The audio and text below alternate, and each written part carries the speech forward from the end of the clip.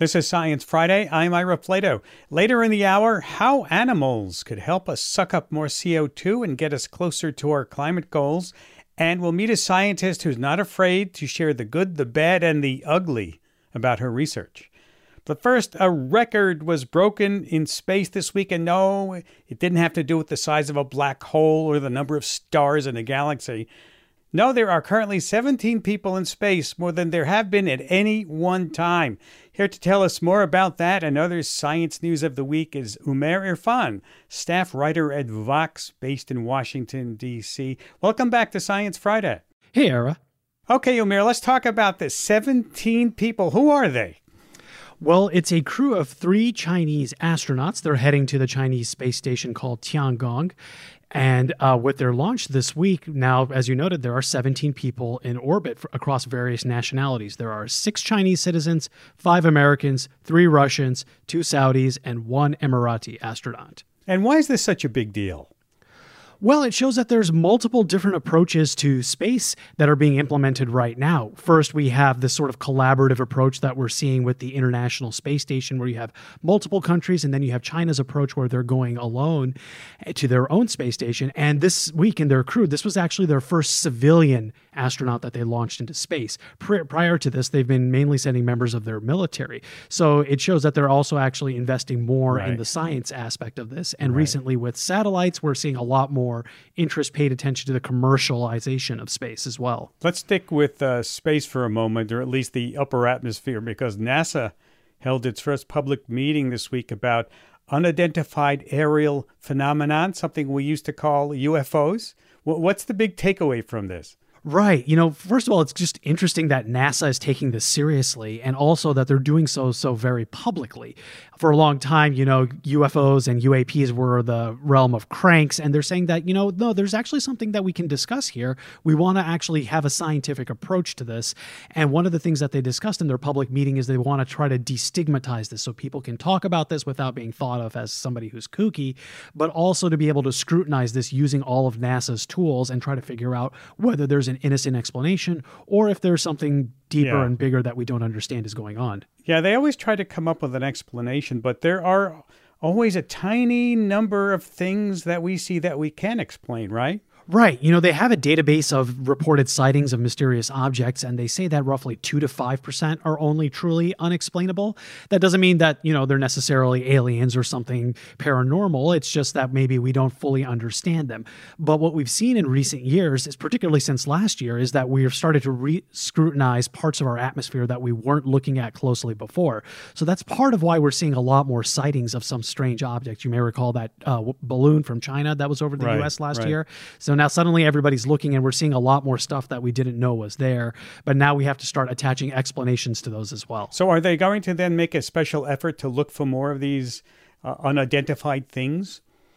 Well, the big thing is they want to come up with an approach more than a solution. They want to come up with the scientific framework for how we categorize them, what kinds of tools we use to analyze them, and then from there, maybe we can come up with better explanations. But the first thing, the priority for this group is to have a report to put together on just the way that we're going to actually do this research from here on out. Okay, let's move from sky to fly. There's a piece out in Vox this week about new research into flies, how they're not only understudied, but also underappreciated. Tell us about that.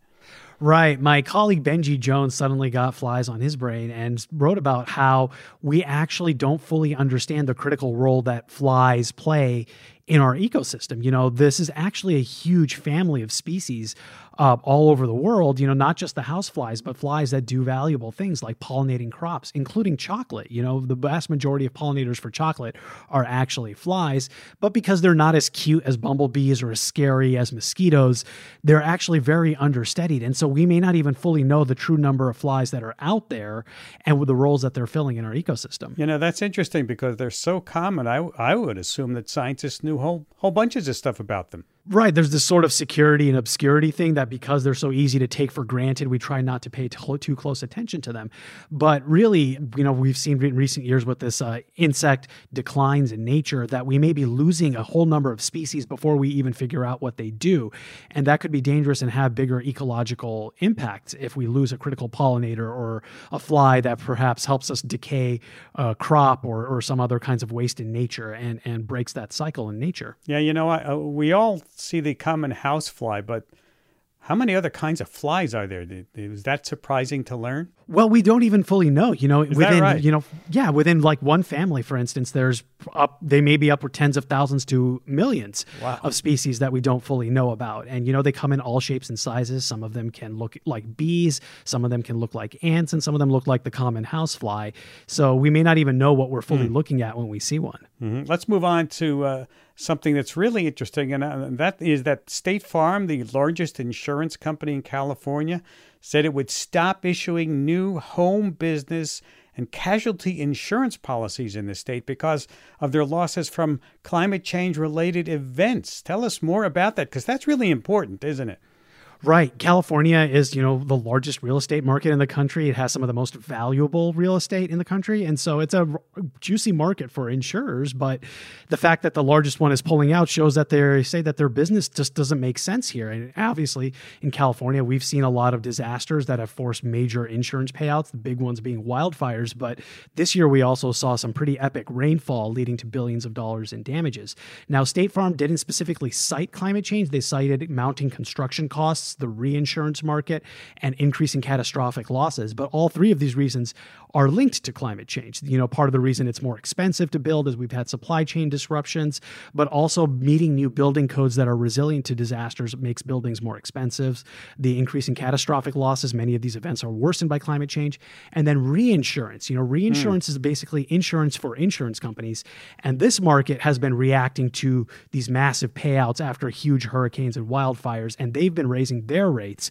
So now State Farm is paying higher for its own insurance. And now they're saying that it's harder to balance their books looking ahead into the future of what we might see with average temperatures rising. And this is part of a trend that's been happening for a while, right? Even in other states. That's right. State Farm isn't the first company to pull out of California, and other insurers have also dropped policyholders in California. But we've also seen this happening in Florida, in Louisiana. A number of insurers are simply just saying we can't afford to keep people on our books with all the risks that are rising, and it's going to cost us more than we make, and that's really going to affect our business model. And in practical terms, it's going to affect whether or not people can rebuild in the wake of a disaster. And so this is going to be a huge social and policy problem as well. Let's move on. There's a global treaty on plastics use conducted by the UN that is facing some negotiation challenges. Can you tell me what this treaty was aiming to do and what the roadblocks have been? Right. So the goal of this plastics treaty is to deal with plastic pollution. This is one of the biggest environmental problems we're facing right now. There's so much plastic that's, leaking into our oceans right now that if current trends continue, we'll have more plastic in the ocean than fish by mass. That plastic then makes it into our food, and then it makes it into our bodies and has untold health effects. So obviously this is a high priority. It's just that countries can't quite agree on exactly how to go about dealing with this. There's basically two main camps. One group wants better recycling and managing the waste, and the other group wants to reduce plastics production in the very first place. And these groups are at odds because it's mainly fossil fuels, which is where we get most of our plastics from. And so the same countries that produce oil are also really invested in plastics, and other countries are trying to, push back on them. And that's why they're kind of at an impasse this week. So there's kind of an argument then. Not all the countries, there are countries at the UN that might veto this idea? Yeah, exactly. So some of the big oil producers and plastic producers, they want to have some veto power over some of the things that are being proposed here because they want to make sure that they can stay in business. On one hand, they're also saying that, they're concerned about climate change and the world moving away from fossil fuels. And so they're idea is that maybe they can shift their business model towards producing more plastics. And now they're getting squeezed on this front as well. But of course, the bigger problem is what's happening to the environment. And the other countries who want to limit plastic production in the first place say that this is not really a fair way to go about things. And now countries are trying to just, hash this out. Yeah. Okay, let's close out with the hurricane season. The hurricane season kicked off this week, and meteorologists have a new tool in their arsenal to help predict their intensity. I thought we were pretty good at predicting hurricanes. Well, we are good at predicting hurricanes in some respects. Over the past 20 years or so, we've developed a longer lead time for projecting where hurricanes are going to go. Previously, you would only get a good forecast about 24 hours in advance. Now we can get those kinds of forecasts 72 hours in advance, and that buys a lot of valuable time for getting people out of harm's way and triggering evacuations. But scientists have struggled to anticipate intensity, particularly this phenomenon called rapid intensification. That's where storms pick up roughly 35 miles per hour of wind speed or more in less than 24 hours. And that means that the strength of the hurricane picks up a lot and does a lot more damage very quickly. And that can surprise us. We saw that happen last year with Hurricane Ian. That ended up being one of the deadlier hurricanes we've seen in recent memory because we didn't see it picking up that much steam that quickly. But this year, scientists at NOAA say they have a new tool that they're going to deploy to try to figure out whether they can see these rapid intensification events coming and then also issue warnings and get people out of the way sooner. Yeah, because I remember seeing these things, these hurricanes, they blow up in the Gulf of Mexico. You have 90-degree water there, and suddenly, bam. Exactly. Hurricanes are powered by hot water, and sometimes if the hurricane moves towards a particularly hot patch of water, there's a lot more energy for it to absorb and build up and then dissipate through wind. And it's hard to anticipate that, but with this tool, with these models and these forecasts, scientists hope that they can actually sort of see this coming. Do we know when we'll get that first new kind of tool prediction coming up? Well, they're aiming to deploy it this summer, so hopefully maybe with the first tropical storms building up, they'll have a better sign of what's coming. Omer, we always hear about El Nino, whether it's here or not having an effect on hurricanes. What's up for this year? Well, this year, NOAA is predicting what they consider a pretty average hurricane season. Obviously, the water is going to be warmer, but El Nino tends to have a disruptive effect on hurricanes. It tends to rip them apart before they form. And so with those two countervailing effects happening this year, they think that we're going to roughly see an average number of hurricanes in the Atlantic. All right, Omer, always great to have you. Always good stuff you bring us. My pleasure. Thanks for having me, Ira. Omer Irfan, staff writer for Vox, based in Washington, D.C. We have to take a break, and when we come back, how critters like sea otters, wolves, and wildebeest can help store carbon dioxide. We'll be right back after this short break. This is Science Friday from WNYC Studios. This is Science Friday. I'm Ira Plato.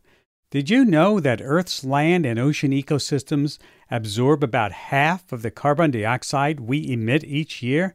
Take mangroves. They're one of the best carbon sinks around. They store carbon in their long, thick roots and branches and trap it away in the sediments and soils around them. Or grasslands.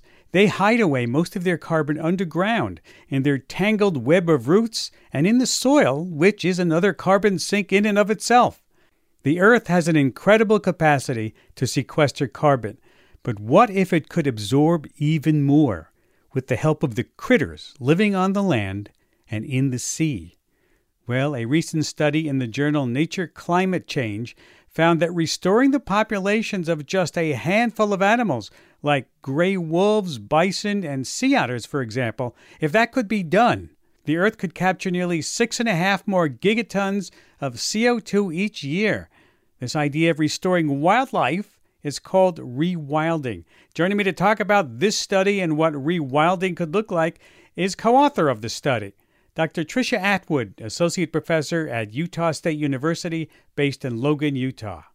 Welcome to Science Friday. Thank you, Ira. I'm super excited to be here. Nice to have you. Let's start with a definition. What does rewilding mean? So for us, we specifically called it trophic rewilding in our paper because we're interested in some of the higher order animals, so things like wolves, sharks. So trophic rewilding is to restore or protect animal functional roles in ecosystems. And what that essentially means is either protecting or restoring animals to ecologically meaningful densities so that they're doing things in their ecosystems like they used to before humans kind of came on the scene. And when you say they're doing things, how do these animals then fit into the carbon cycle by what they're doing? Yeah.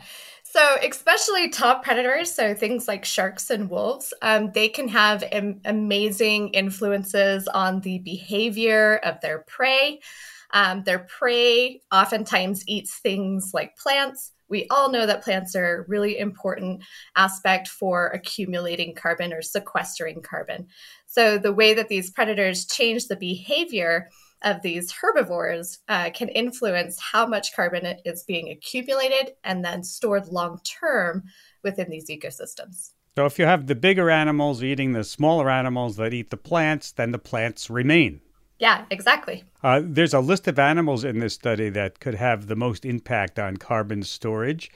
Tiger sharks are on it. What other critters are on that list? And how do you decide on them? So we decided on this list based off of some research that has already been done and shown that these animals can significantly increase carbon accumulation or carbon storage within the habitats that they live in. And so the animals that we have kind of chosen are wildebeest. Wildebeest are really important because they can eat a lot of grasses, and that helps suppress fires in savannas. Sea otters. Sea otters are really great. A lot of people know the story about sea otters coming back and how bringing back sea otters helps suppress sea urchins along the coast. And as a result, we got our amazing kelp forest back, especially along the coast of California. Wolves, most people are familiar with Yellowstone and bringing wolves back and how that's really changed Yellowstone as a whole ecosystem by influencing the behavior and the densities of elk and other deer. Tiger sharks, as you already mentioned. Yeah, tell me about the tiger sharks. Yeah, tiger sharks, other animals, their prey are scared of sharks just like we are. And sometimes they choose herbivores, things like dugongs and sea turtles and herbivorous fish will choose to not forage in an area or forage at different times because they are fearful of sharks and being caught out by a shark and, of course, eaten by it. So that can change where they forage and how they forage. You know, I never thought of that. Yeah, it's a really cool study. That's kind of interesting. I mean, so they're scared of some of the animals, so they don't go eat the vegetation where those animals are hanging out. Yeah, exactly. And we've seen this in places like Shark Bay, Western Australia, which is aptly named because it has some of the highest tiger shark densities in the world. And we see there that sea turtles and dugongs forage very differently in what we call these high-risk areas where they're likely to lose in a fight against a shark. And they instead forage in these more safer areas where they can see a shark coming more and evade a shark if one is starting to attack them. That is cool. Now let's talk about how big of an impact rewilding can make on the climate. Give me some numbers or a timeline. Yeah, so you kind of hit it on the head earlier. So we kind of gave a back of the napkin or first kind of calculation of if we were to bring back or protect just a handful of animals. So this included wildebeest, sea otters, wolves, sharks, many pelagic fish species that have declined due to intense fishing, African elephants, bison, and baleen whales, that we could sequester about 6.4 gigatons of CO2 per year more. And that's really significant because that number is extremely close to the 6.5 gigatons of CO2 per year that we would need in negative emissions to keep us below 2 degrees Celsius if we were to reach net zero. That's amazing. And do any climate models account for the animals? They don't really currently. There's a couple of new models coming out where people are interested in including animals. But traditionally, NASA models, all of our predictions about climate change, none of those include animals. I understand now. How do you figure out then the exact impact one species could have? It seems like that takes a lot of math.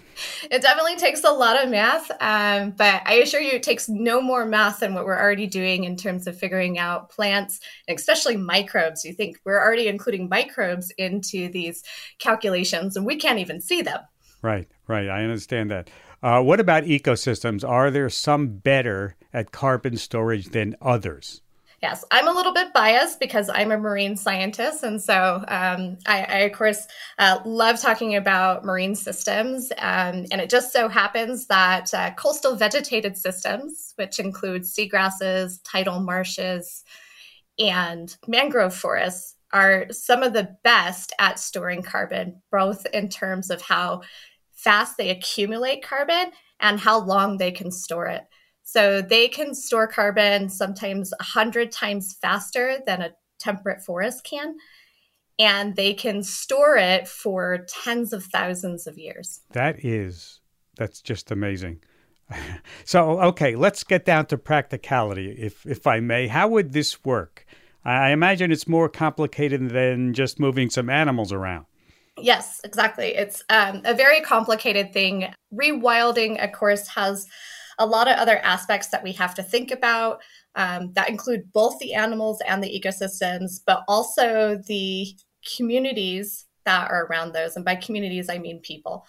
And who is going to benefit and who may not benefit from protecting or restoring an animal population.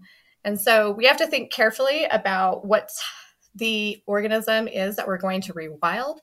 Can it go back to its ecosystem in a way that we think it is going to, or has that habitat been so modified by other human activities that even if we bring that species back, it's not going to have the same effect that it used to have because that system is no longer the same. Okay, so give me some examples of rewilding that have gone right, that have worked. Yeah, so one example is wildebeest. And so wildebeest populations severely declined as a result of a disease that was actually brought in through cattle. And because wildebeest populations declined so much, we saw that savannas overgrew with grasses. And those grasses catch fire really, really easily. And they help things burn longer and hotter. And as a result, the burning of that grass led to higher CO2 emissions. When the wildebeest started to come back after we protected their populations, is we saw that fires were more suppressed in savannas. And as a result, those savannas were holding more carbon than when the wildebeest populations were really low. That's interesting. I've always seen film, movies, videos of sea otters frolicking in kelp forests. I mean, are they also an example of things that could go right? Yes, sea otters are absolutely an organism that could go right or has gone right. So sea otters love to live in kelp forests, and they were hunted almost to extinction as a result of their fur. And after they were put on the endangered species list and their populations started to come back, we saw that kelp forests also started to come back. And that was because the sea otters, as their populations grew, were starting to eat more and more sea urchins. Sea urchins' favorite food along the coast oftentimes is kelp. And so when those sea otters weren't there, the sea urchins were eating all the kelp. But now that the sea otters are back, they're keeping those sea urchins in check, and our kelp forests are beginning to flourish. Wow, who would have thought? You don't think about one or two levels up or down the chain, do you? Yeah. It really helps. Are any of the animals that we're talking about on this list endangered? Does that make a difference? Yes, it does make a difference. So we do have some endangered animals. We also have some animals that are protected through other policies. So, for example, sea otters are protected through the Marine Mammal Protection Act. And baleen whales are also protected as part of that. And that's one of the animals that we also listed as being significant. That influences it because it suggests that there's already policies in place saying that we need to be focusing on restoring these populations to some set level, to some trigger level. And so that's great because it means that we have already laid the foundations for doing so. It's much harder to probably bring back species that aren't listed because there's not policies in place to kind of force people to have to do that. And some of these organisms, of course, are somewhat contentious in bringing back things like sharks and wolves. Yeah. Well, that's what I was going to ask next about cases where rewilding has gone wrong. Are there cases of there? Yeah. So wolves in Yellowstone has been a trigger point for a lot of states that butt up against Yellowstone National Park, especially because we have ranchers that are very concerned about wolves moving outside of the park and starting to decimate their livestock, which of course is really important for their livelihoods. And so we can't control the boundaries of animals, and we can rewild them, but we can't force them to stay in natural habitats. We're not creating a zoo. And there is a chance that they will move outside of those habitats and we will get into human wildlife conflict. Yeah. I want to get back to something you mentioned before, and that's the huge social component in rewilding, especially when people's businesses or livelihoods are affected, like if they're ranchers or fishers, or for indigenous nations that have their own practices. How do you take all of this? How do you take all of them into consideration? Yeah, one of the most important thing is whenever making a management or conservation decision is to make sure that all of the stakeholders are at the table. That includes your ranchers, your conservationists, your fishermen, if you're talking about marine systems, any indigenous cultures that would be influenced by that decision, and make sure that everybody there has an equal voice so that we can really look at what are the potential problems. What is the potential gain? Is there any way that we can potentially mitigate the problems that we're seeing? So, for example, with the wolves, we might be able to give some ranchers what we call cattle dogs that will actually help protect their flocks against wolves. So that's like a win-win situation. Yeah. And can you get more of those, like in protecting marine areas? We do have some that actually protect seabirds. So you could put them out there. So we have, I think Australia actually has dogs that protect penguins. Is that right? Yeah. So I've never heard of dogs protecting penguins. Yeah. Yeah, so they have guard dogs basically that live on these islands with them, and their entire job is to drive away foxes and anything that's trying to eat what they're protecting. This is Science Friday. I'm Ira Flato. You know, you've gone from America to Australia to sea creatures all over the world. It does seem like this really has to be a global effort, right, for it to work. Yes, our list certainly includes animals from almost every continent. But the U.S. and some of these bigger countries, Australia, can do a lot with the land that they already have. The U.S. has a lot of wild lands still available that we can use to help rewild animals without running into conflict with already built cities or urbanization. Yeah. And so the Canada is in a great position to begin rewilding with less effects than places like England. Right. And you're sort of saying also that we're just not going to solve the CO2 problem by just sequestering it, artificially. We need nature to help us. Yes. Yeah. So we definitely have to reach net zero fossil fuel CO2 emissions, or all of this is somewhat pointless in terms of carbon. So that means stopping CO2 emissions from the burning of fossil fuels. But after we do that, and we really will do that, after we accomplish that, we need negative emission strategies. And that means we need to suck CO2 back out of the atmosphere and store it long term. And this is where nature can play a key role. And we call these strategies either nature-based solutions or natural climate solutions. Well, Dr. Atwood, we're very happy to hear about these solutions, and thank you for your research and for taking time to be with us today. Yeah, great. Thank you so much, Ira, and we're super excited to talk about this, and we love that you guys were interested in this story. You're quite welcome. Dr. Tricia Atwood, Associate Professor at Utah State University in Logan, Utah. And I have a request for you. We're conducting a survey about the shape and sound of our radio program, and we want you to help. Love us or hate us, we want to hear how you feel. Help us out, please, with 10 minutes of your time at sciencefriday.com/survey. That's sciencefriday.com/survey. After the break, you're not the only one still sniffing and sneezing your way through the allergy season. Why it feels longer and more intense every year. And later, a lesson in bouncing back from rejection with a paleoclimatologist. So every single time this happened, I had to be the lead author. I had to be the one to email everyone and say, unfortunately, this time it was once again rejected. but I think it's really important to show that it happens all the time. Stay with us. We'll be right back after this break. This is Science Friday. I'm Ira Flato. Oh, Gesundheit.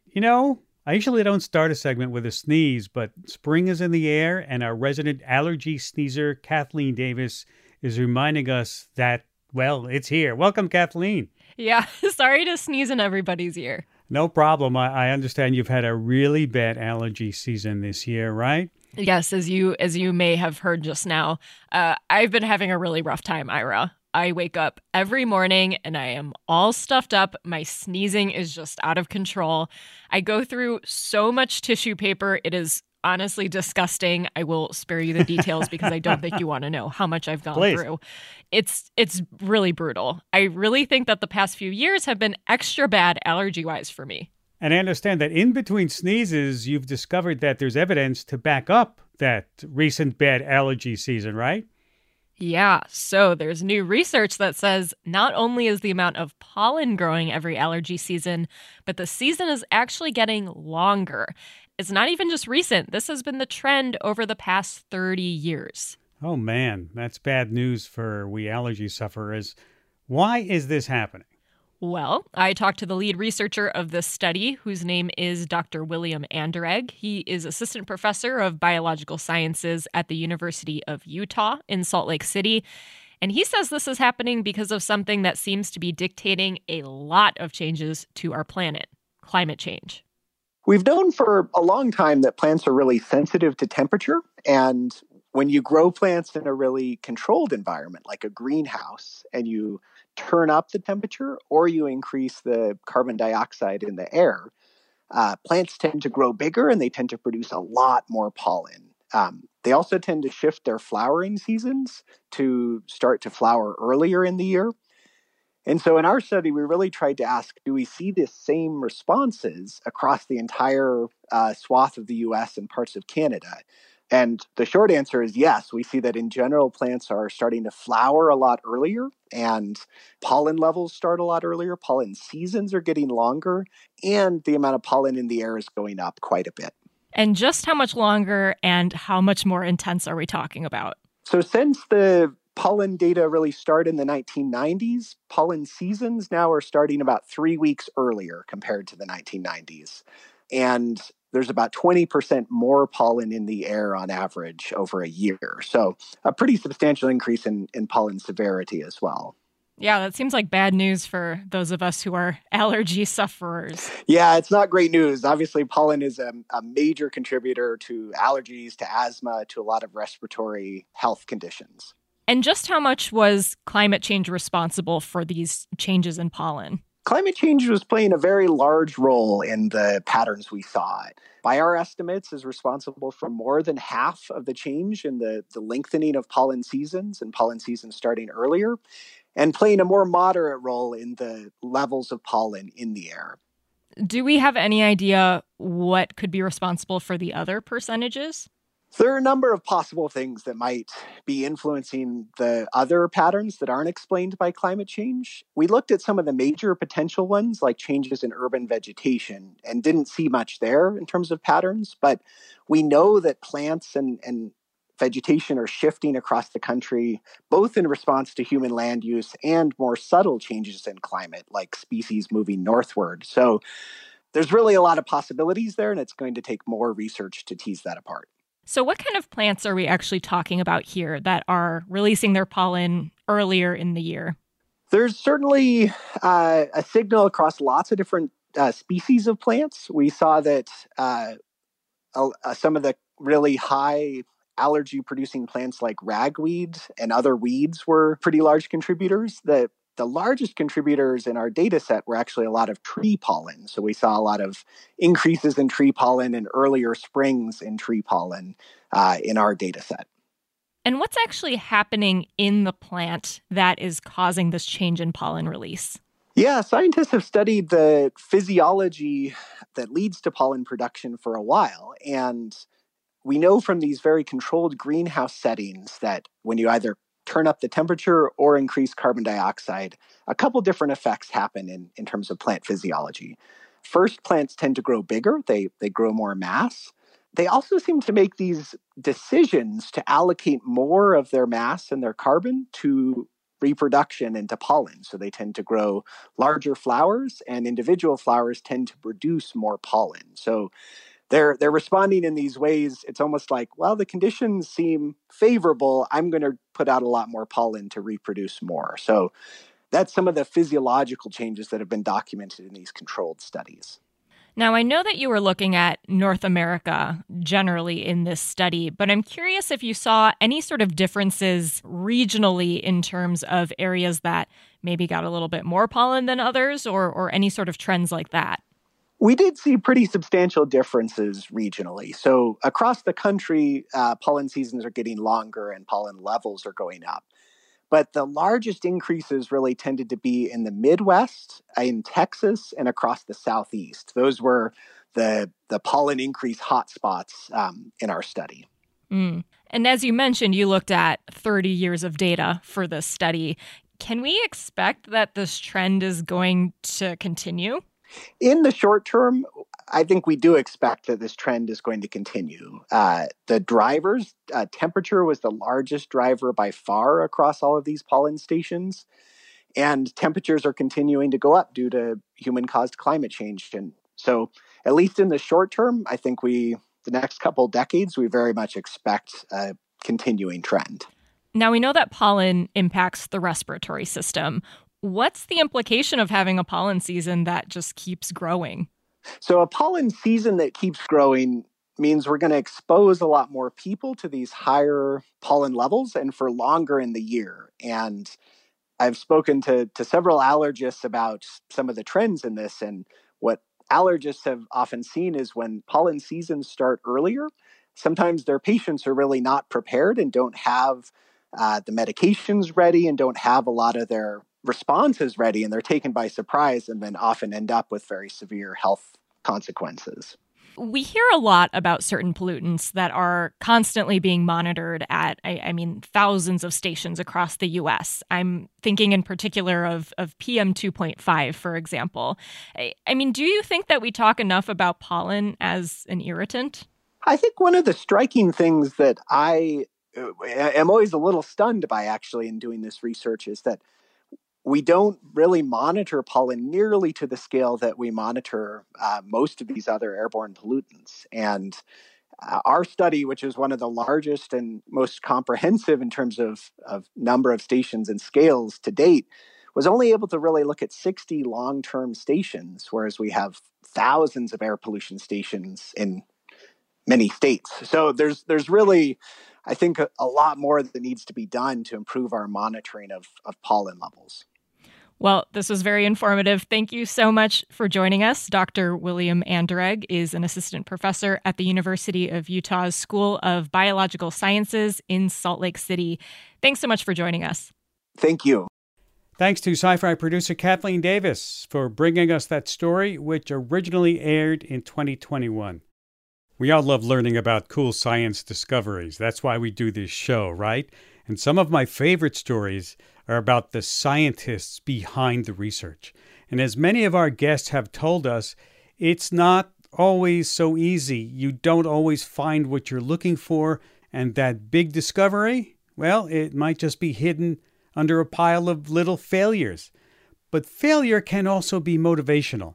Sci-Fi digital producer Emma Gomez spoke with 6 scientists who shared their proudest accomplishments and some spectacular flops, all published in a limited-run newsletter called Sincerely Science. And today she brings us a story of transparency from one of those scientists, Dr. Rachel Lupien. Here's Emma. Dr. Rachel Lupien is an assistant professor of geoscience at Aarhus University in Denmark. But before that, she was an undergrad, PhD student, and postdoctoral researcher, building mentorship networks and learning from her peers. Now that she's a professor, Rachel makes it a point to be honest about the challenges she still runs into. She hopes that other scientists can learn from them. That includes sharing a story that she admits was pretty embarrassing at the time. It starts when she and her team were looking to publish their findings about a sudden climate shift in East Africa a couple of 100,000 years ago. It's the kind of research, she says, is important to understand early human evolution, adaptation, and dispersal. Paleoclimatology is the study of climate in the past. It's just a fancy word for that. So that could be in the past 100 years. It could be in the past 1,000 years. It could be in the past 1 billion years. So I typically study paleoclimate over the last maybe a few millions of years. That's the sort of time scale that I'm thinking about. And most of my work has been to reconstruct the past climate of Africa. In this paper, specifically East Africa, a lot of my work is motivated by understanding how climate drove and influenced hominin evolution. So our early human ancestors were certainly influenced by the environments and the climates that they were living in. And so I'm sort of bringing that climate, that paleoclimate perspective to reconstruct what their world may have looked like in different areas and at different time periods. You told me that this paper, before it was published, was actually rejected from 5 journals.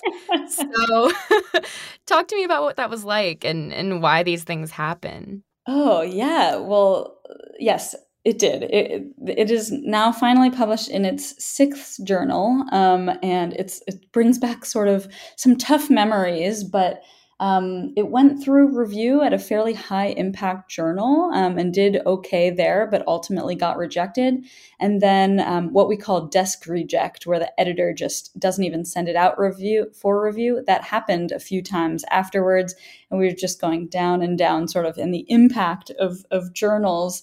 And I think it was especially tough because it was with such a big team. It was such a group effort, this specific paper, because we were drawing on data and locations from a few different projects. So there were a lot of people involved. So every single time this happened, I had to be the lead author. I had to be the one to email everyone and say, unfortunately, this time it was once again rejected. But I think it's really important to show that it happens all the time. And so that's a perfect transition to my next question, which was you shared that information on Twitter. So why'd you decide to do that? Yeah, I mean, yeah, that's a good question.